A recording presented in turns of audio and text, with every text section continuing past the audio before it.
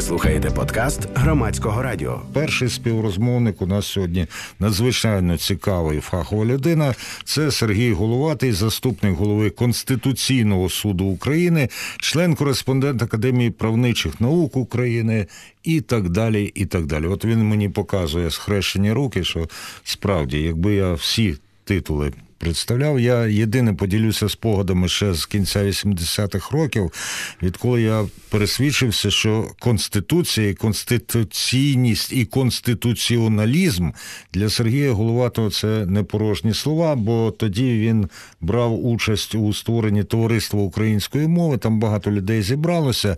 І коли заходила суперечка або дискусія про те, що як потрібно робити, а от давайте ми таке запишемо, давайте таке, у Головатого завжди в кишенці була Конституція, тоді ще Української РСР, він витягав і казав, читайте Конституцію.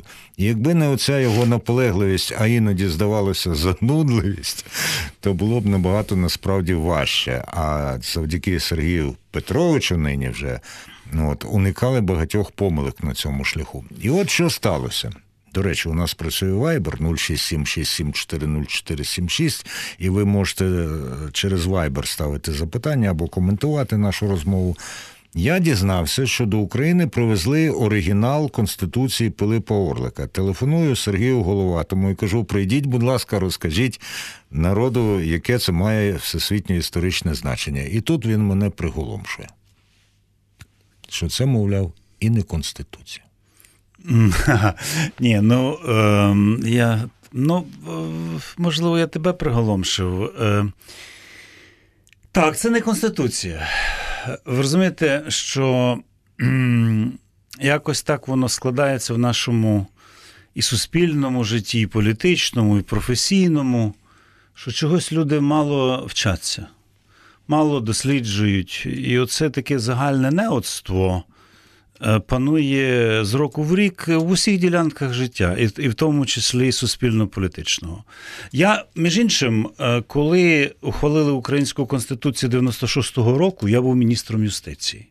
І от на річницю Конституції України 96-го року, тобто в 97-му, я як міністр юстиції був причетний до видання отакого видання, яке називалося «Конституція Української гетьманської держави». Оце те, що Конституція Пилипа Орлика кажуть. І тоді я сам не знав, що це не Конституція. І, власне, займаючись тривалий час, десь з 90-го року, питаннями конституціоналізму і Конституції, геть нещодавно я досліджував це питання. От в 20-му році, якраз рік тому назад, я закінчив досліджувати, а що ж, власне, чим же, власне, є те, що називають у нас Конституція Пилипа Орлика. Так чим же ж воно є? Бо кажуть, по-різному кажуть, що перша в світі Конституція, перша в Європі Конституція. От ми, українці, такі, от бачите, настільки такі прогресивні і мудрі, що ми взагалі, ледве чи не на Марс уже злітали. Хто його знає, коли долетимо, то пересвідчимось. Але і от воно мені нагадує такі з того, що я кажу, і, мабуть, і тобі сказав, що воно десь із тої серії, що от ми найкраще всіх співаємо. Направду це не є Конституція, бо це 1710 рік. Документ укладений двома мовами оригінально. І один із них, правильно ти кажеш, привезли зі Швеції латиною, а друга мова укладання була староукраїнська. І ніхто не знає, яка ж була перша. Оригінал, чи латина була, чи староукраїнська. А швидше всього латина, бо на той час латина відігравала в Європі таку саму роль, як сьогодні англійська. Передовсім у міжнародних стосунках для того, щоб світ про тебе знав, треба було писати латиною. І Пилип Орлик був надзвичайно просвітленою людиною. Він знав 12 іноземних мов, а виступав, коли складав присягу перед шведським королем уже стосовно цього документа, він виступав латинською мовою усно. Отже, беремо тло, на якому з'явився цей документ. 1710 рік. Що це за період? Перше, це період, коли вже пройшло понад 50 років, як Україна була поневолена Московським царством. 1654 рік, так звана угода, укладена Богданом Хмельницьким, вона наслідком мала колонізацію України. І от, коли йшли змагання за відновлення, за отримання Україною свободи від Московської держави, і новообраний гетьман Пилип Орлик взяв собі за протектора шведського короля, і шведський король пообіцяв, що він буде захищати змагання Гетьманщини за свободу, власне, і сталося оце, щоб уклали цей документ. Документ, який латиною звучить так: «Pacta e constitutiones legum libertatumque» і так далі, і так далі. І виявилося, що в цьому документі, якщо брати його із латини і староукраїнської, то це дві сторони. З одного боку новообраний гетьман Пилип Орлик, а з другого боку військо Запорозьке в особі старшини, козацької старшини, уклали поміж собою договір. Про що? Про те, що обидві сторони беруть на себе певні зобов'язання в облаштуванні суспільного і політичного життя на той час, коли Україна звільниться від московської неволі. А головними рушійними силами, чому це сталося? Було, так би мовити, вже проявлявся класовий підхід. Формувався новий клас на Запорожжі, у війську Запорозькому. Це клас вільних козаків, які хотіли мати більше влади і потерпали дуже від усіх попередніх гетьманів, бо усі попередні гетьмани виявляли самодурство і самовладдя. Тобто вони хотіли мати необмежену владу, і вони знущалися як і над козаками, так і над посполитим людом, над простими людьми. І оцей новий клас виступив проти кривд і утисків і собі, і посполитому людові. Пане Сергію, хвилинку. У нас є уже перший додзвонювач. Нагадаю, на 0800 750 490 телефонуйте.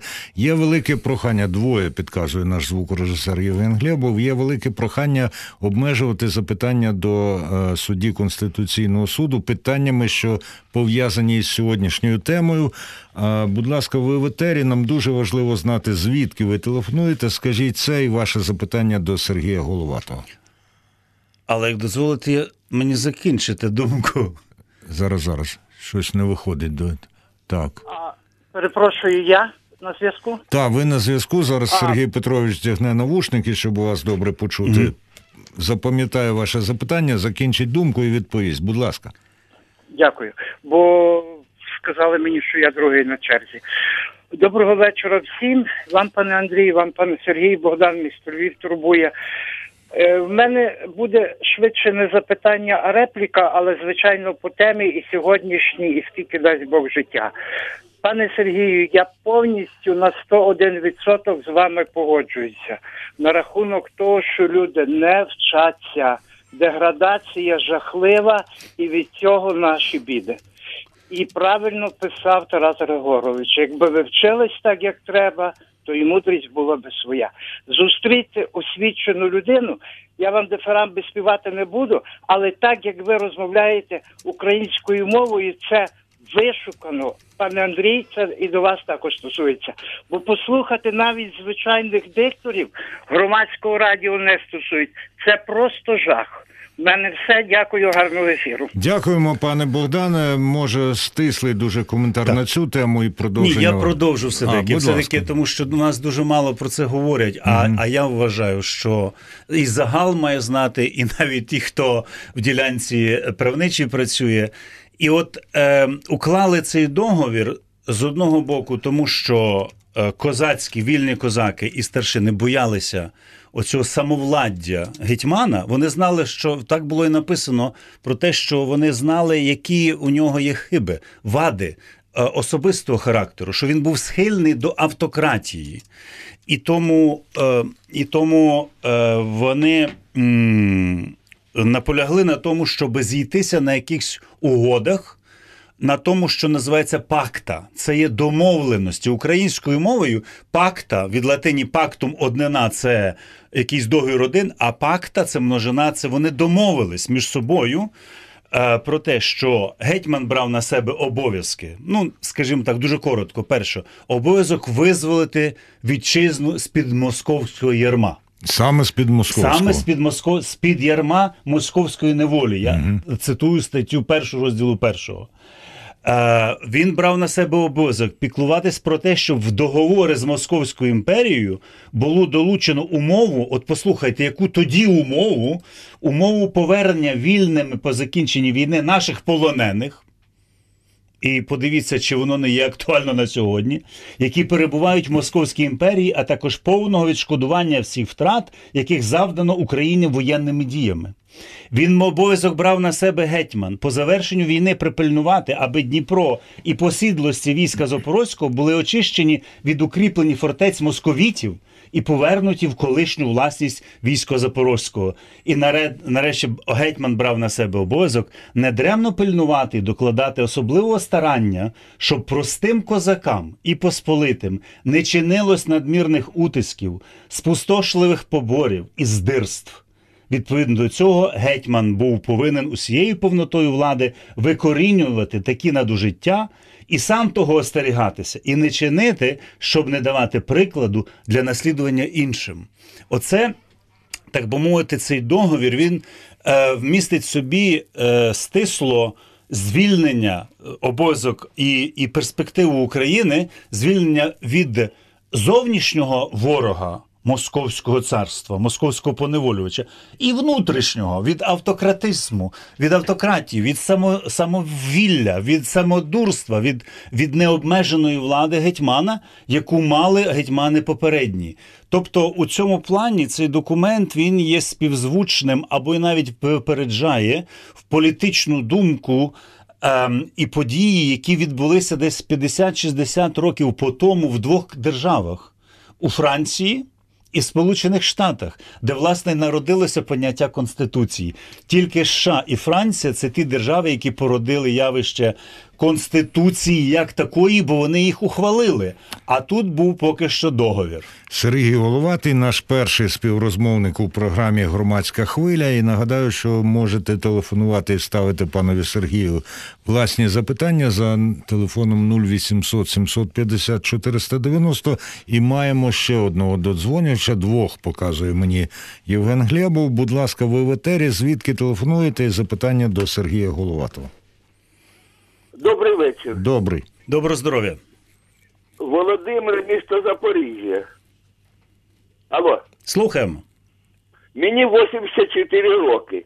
Якщо в Україні є еліта, то номер один – це Сергій Головатий. Отакого там президента. Люди добрі. Ні, давайте запитання. Я не піду в президент.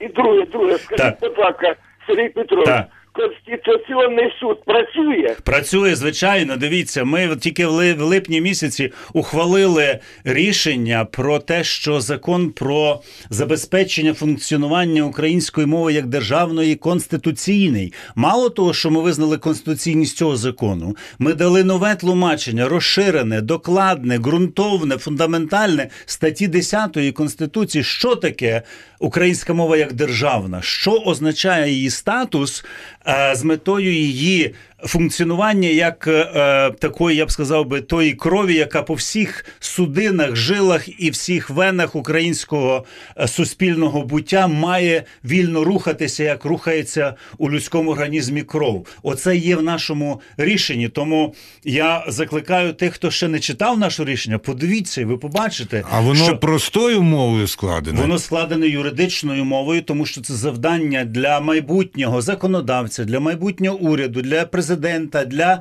усіх посадовців на майбутнє, для того, щоб забезпечити функціонування української мови як державної. Це не рішення не про мову, це про те, які механізми, які інструментарії мають бути залучені, включені для того, щоб українська мова повноцінно функціонувала як державна у себе на історичній землі, де споконвіку живе український народ. Ну, хто не знає, нагадаю, що запитання до Сергія Головатого було зумовлене тим, що він суддя Конституційного суду, заступник голови Конституційного суду, а зараз ще й виконувач обов'язків голови Конституційного суду. І крім цього рішення ми ще ухвалили Великою Палатою ще одне рішення. Ми ухвалили 5 рішень другим Сенатом, зокрема, і що стосується захисту, соціального захисту інвалідів внаслідок Чорнобильської катастрофи і інші. Тобто суд функціонує, повноцінний і легітимний його склад дозволяє ухвалювати рішення далі. Буду сподіватися, що в другій половині року ми так само ухвалимо декілька рішень. Беремо ще один дзвінок. Будь ласка, ви в етері. Звідки телефонуєте? Запитання до пана Головатого. Це до мене? Саме до вас. Так, пане Сергію, добрий вечір. Доброго здоров'я вам. Житомирщина, 82 роки, 40 років стажу. Принесли сьогодні мені субсидію 5 гривень 20 копійок. Це на голову можна наложити чи не можна? Це питання. Дякуємо за запитання. Та я просив обмежити сьогодні запитання до пана Головатого темою нашою. Та конституційність, конституція, конституціоналізм. У нього таке становище судді, воно не передбачає коментування питань політичних. Тим часом на Viber 0676740476 надійшло запитання від Віктора, чи можна внести до Конституції України норму про фаховий професійний принцип формування органів місцевого самоврядування та державної влади. Далі він пише, щоб стати водієм чи трактористом потрібен документ про освіту, посвідчення, а бути депутатом чи головою місцевої ради або головою РДА жодного документа про відповідну освіту не потрібно. Ну, я не знаю, наскільки це запитання політичне. Ну, воно політичне, але справа в тому, що, можливо, це можна вирішувати на рівні звичайного закону. Це, знову ж таки, до парламентарів і до політиків їм вирішувати, чи це фіксувати або таку вимогу встановлювати на рівні звичайного закону, чи це варто піднімати на рівень Конституції. Це питання політики. Ясно. Пане Сергію, повернімося до отих домовленостей, укладених між Пилипом Орликом і військом Запорозьким. А там, до речі, про мову щось йшлося. Ви знаєте, про мову не йшлося, тому що тоді не було проблеми з мовою там, де жили українці. Вони послуговувалися своєю староукраїнською давньою мовою, лише знать, еліта послуговувалися латиною. Але ж от про що йшлося, цікаво, що практично я ніде не чув і не бачив, щоб хтось на це звернув увагу. Сам договір цей двосторонній, він починається першим розділом. І в першому розділі йшлося про що? Я дещо зацитую. У цьому першому розділі йшлося про те, що новообраний гетьман після звільнення України з ярма московської неволі, по звільненню нашої вітчизни з-під московського ярма має повернути довколишні всі землі, і які в його провінції йому наділені, під апостольський Константинопольський престол первісної екзаршої влади. І таким чином, пишеться у договорі, відновляться колишні стосунки і синівський послуг нашої вітчизни отому апостольському Константинопольському престолові, що його євангельською проповіддю наша вітчизна удостоїлася просвітитися і утвердитися у святій вселенській вірі. От подумайте, так? Тоді в нас забрали політичну свободу, у 1654 році, і десь приблизно в той же час забрали свободу духовну, тому що митрополію Київську перевели до Москви. І от подивіться, як оця ідея, думка, людська думка, так би мовити, це доказ того, що вона може матеріалізуватися. Писали 710 року, і на матеріалізацію цих ідей пішло понад 300 років. Спочатку пішло звільнення політичне з-під московського ярма у 1991 році, а потім і на те, щоб досягнути політичної свободи, яка була властива, як в документі в цьому договорі пишеться, козацька нація завжди була вільною і мала природнє людське право бути вільною. І вона тоді була вільною. На то минув 281 рік, щоб повернути собі політичну свободу від московської неволі. А що стосується повернення Української православної церкви в лоно Материнської церкви в Константинополі і отримання від Константинополя Томосу про автокефалію, це сталося 6 січня 2019 року, спливло 309 літ. Але скільки б не пройшло часу, що майже чи понад 300 літ, ми говоримо про те, що вибудоване в уяві кількома століттями раніше, вибудована і самим гетьманом, і тими, хто з ним укладав цю угоду, старшиною війська Запорозького, стало реальністю. Тому дійсно речі ідеальні, якщо ти сповідуєш якийсь ідеал, і ти прагнеш до цього ідеалу, то людський розум і людські руки, і людські змагання, вони можуть довести, що ця ідея, ідеал, він стає реальністю. Сергій Головатий, Громадська хвиля, Євген Глєбов за звукорежисерським пультом, Андрій Куликов при мікрофоні. Євген підказує, що є ще 2 дзвінки. Будь ласка, ви в етері. Пане Сергію, вдягніть навушники. Слухаємо запитання. Дуже цікавить також, звідки ви телефонуєте. Будь ласка. Алло. Так. Добрий вечір. Добрий. Доброго здоров'я. Львів турбує вас. Пане Головатий. Прошу. Таке запитання, українське. От чому би людину, просту людину, заарештувати за злочин дуже просто. А чуємо то, що там твориться в Конституційному суді, я не суддя, звичайно, але з вашим найголовнішим суддею. Так важко обмитися від того бруду і бути дійсно, як казали, що ви еліта. Еліта, ви ж еліта. Взяли запитання до уваги. Друге запитання, будь ласка, одразу до етеру. Алло. Алло. Так, ми вас чуємо, будь ласка. Звідки телефонуєте? Запитання до пана Голови. Добрий вечір. Добрий вечір. Я до Сергія Головатого таке запитання. Якщо він не забув, я думаю, що він не забув, плівки Мельниченко, які вони привезли з Олександром Морозом у Верховну Раду, там була така бомба, це, звісно, тому що це вбивство Гонгадзе. І відтоді це виявилося пшиком. Так як понять, допустим, оце все, допустим, до Сергія Головатого? Його треба привлекати за ложні дані показання чи за сокриття преступлення проти Гонгадзе? Так я не зрозумів, тут йдеться про Мороза, Мельниченка, Головатого чи кого? Да, плівки Мельниченка привезли у Верховну Раду. Все, ясно, дякуємо. Сергію Петровичу, відповідаєте? Чи... В нас тема зовсім інша.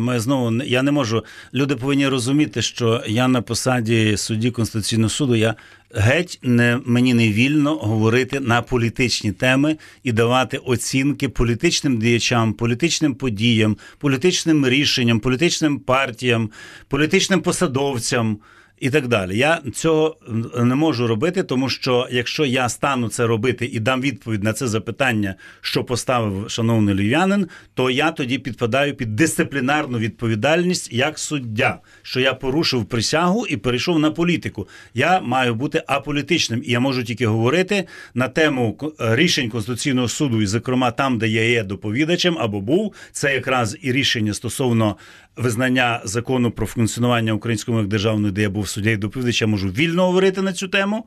Я можу говорити вільно на тему Конституції, конституціоналізму, про що ми сьогодні говоримо, про видатну пам'ятку української юридичної спадщини, правничої спадщини, такий документ, як договір, що його уклав новообраний гетьман Пилип Орлик в Бендерах 7 квітня 1710 року, чи 5 квітня 1710 року, з генеральною старшиною і усім військом Запорозьким. Про те, який буде уклад нової України, коли вона буде звільнена від московського ярма.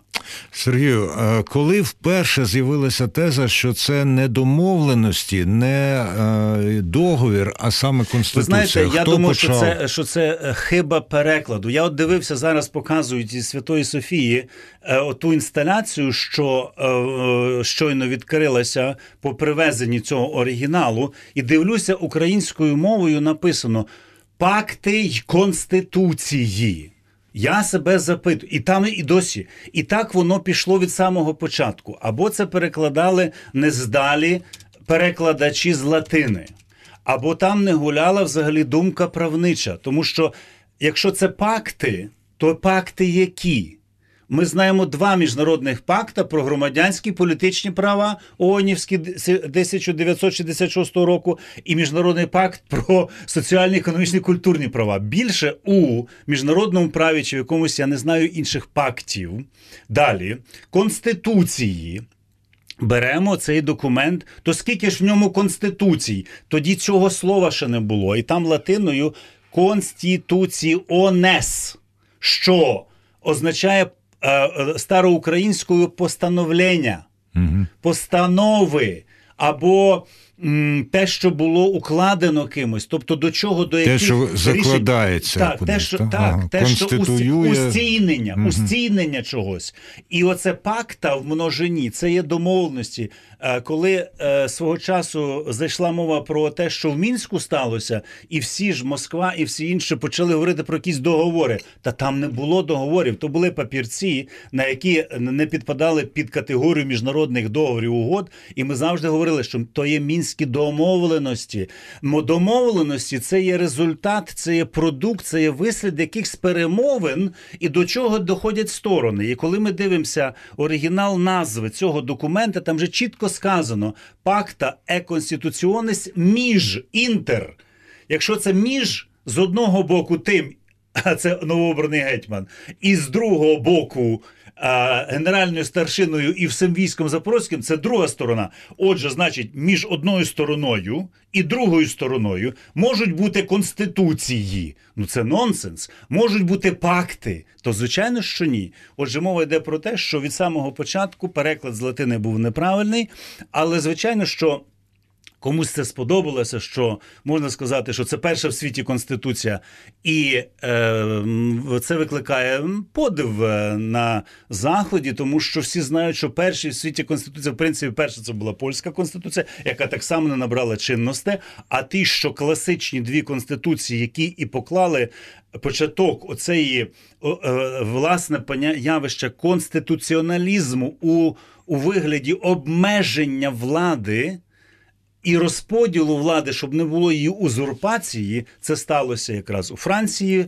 за наслідками революції і падіння Бастилії і появи отого, що називається Декларація прав людини і громадянина, де закріплено було, де було вмонтовано в неї і проголошено природні людські права, і відповідно Конституція США, де було закріплено незалежність новопосталої республіки американської із штатів від, знову ж таки, деспотичного короля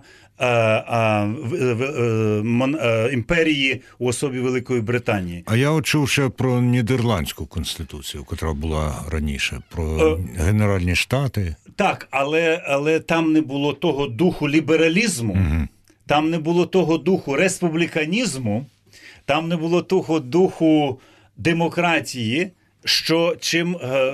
який був притаманний французькій конституції і американській. Але я хочу наголосити, що дух лібералізму притаманний договорові між Пилипом Орликом і військом Запорозьким. Тому що там йдеться про свободу. Свободу яку? З-під московської неволі.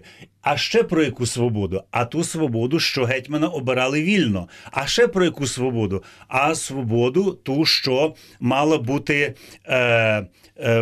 більше прав і захисту простого люду, те, що я казав. Я тільки гетьман брав обов'язок перед вітчизною і народом козацьким,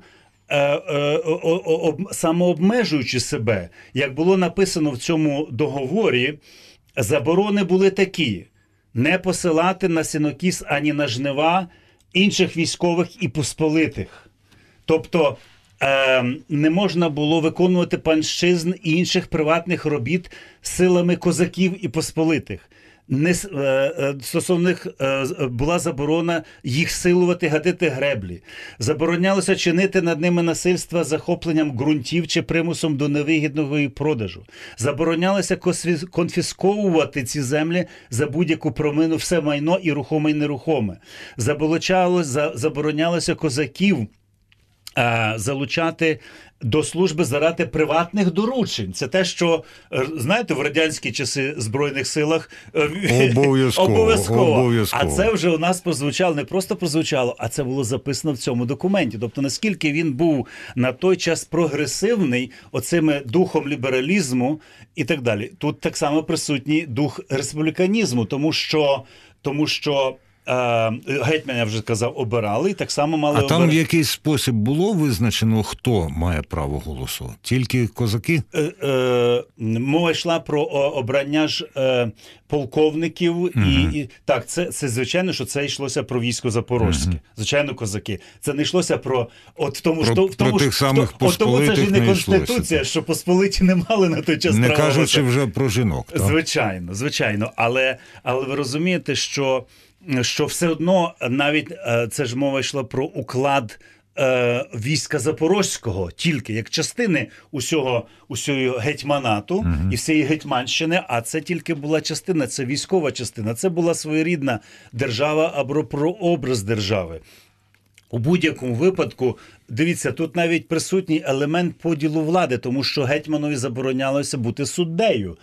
Абсолютний монарх завжди був суддею, а тут уже обиралося генеральне суддівство, яке позбавляло права, тобто вже належало судити не гетьманові.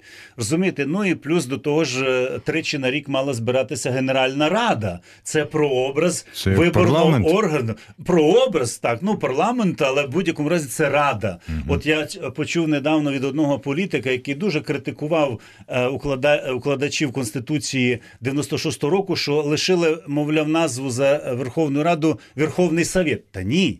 Ми зберегли українську назву, суто українську, властиво українську, питому українську Рада, тому що у документі цьому договорі Пилипа Орлика з військом Запорозьким йшлося про Генеральну Раду, яка мала збиратися тричі на рік на Різдво, на Великдень і на Святу Покрову для того, щоб вирішувати певні справи. Тобто... До речі, совіти, коли окупували Україну, вони якраз схитрували і привласнили собі Раду. Ні, це не привласнили, це знову ж таки було використано питому українські назви або термін, поняття, те, що походило суто з українських історичних політичних традицій, вони його приватизували і зробили все радянським, але воно мало бути за власною назвою з російською совєтським.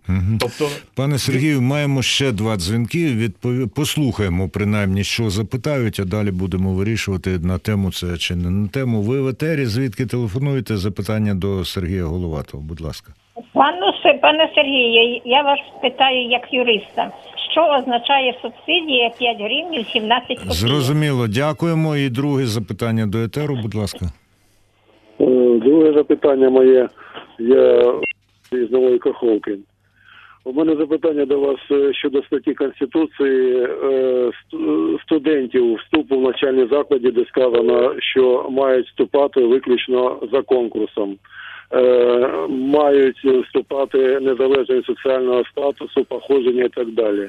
Квота 1, 2, 3, 4, вони повинні даватися поза конкурсом, а у нас вони входять в конкурс і діти не в рівних умовах. Потім в Конституції сказано, що кожен студент має право на стипендію. Не сказано, чи за... має право, це не означає, що обов'язково отримуватиме. Дякуємо. Сергій Головатий коментує, якщо вважає. Дуже просто, там нема припису про конкурс, конкурсний вступ до вузів і так само про стипендії. Це питання, які регулює закон. Сергій Головатий, заступник голови Конституційного суду і людина, яка на моїй пам'яті завжди казала: читайте Конституцію, наполягала на тому, щоб приписи Конституції втілювалися в життя. Зараз, пане Сергію, на вашу думку, можливо, це дуже дилетантське і зовсім неправильне запитання. Які приписи української Конституції найважливіші? Не можна так казати. Вся Конституція це є той акт, це, як ми кажемо латиною, lex fundamentalis, а українською це засадничий закон. Не те, що совєти нам нав'язали як основний закон держави, тому що це не закон держави, це закон суспільства, який має тримати в контролі державу. Через цей закон контролюється влада, визначаються її повноваження і її головне завдання, де в статті 3 Конституції записано, що головний обов'язок держави, головний, один, це забезпечувати права і свободи людини, її достойне життя і всі права, які перераховані у 2 розділі Конституції. Тому не можна шукати кращого, більшого, важливішого в Конституції. Вся Конституція – це є українська національна цінність, яку треба берегти, захищати і, застосовуючи її, рухатися до єдиного цивілізаційного простору, яким на сьогодні є сучасна Європа. Дякую. Сергій Головатий був нашим першим співрозмовником у програмі «Громадська хвиля». Я почув від нього дещо нове, дещо зовсім нове, а дещо підтвердило мої попередні уявлення. В усякому разі, я знову переконався, що читати Конституцію важливо. Ви слухали подкаст Громадського радіо.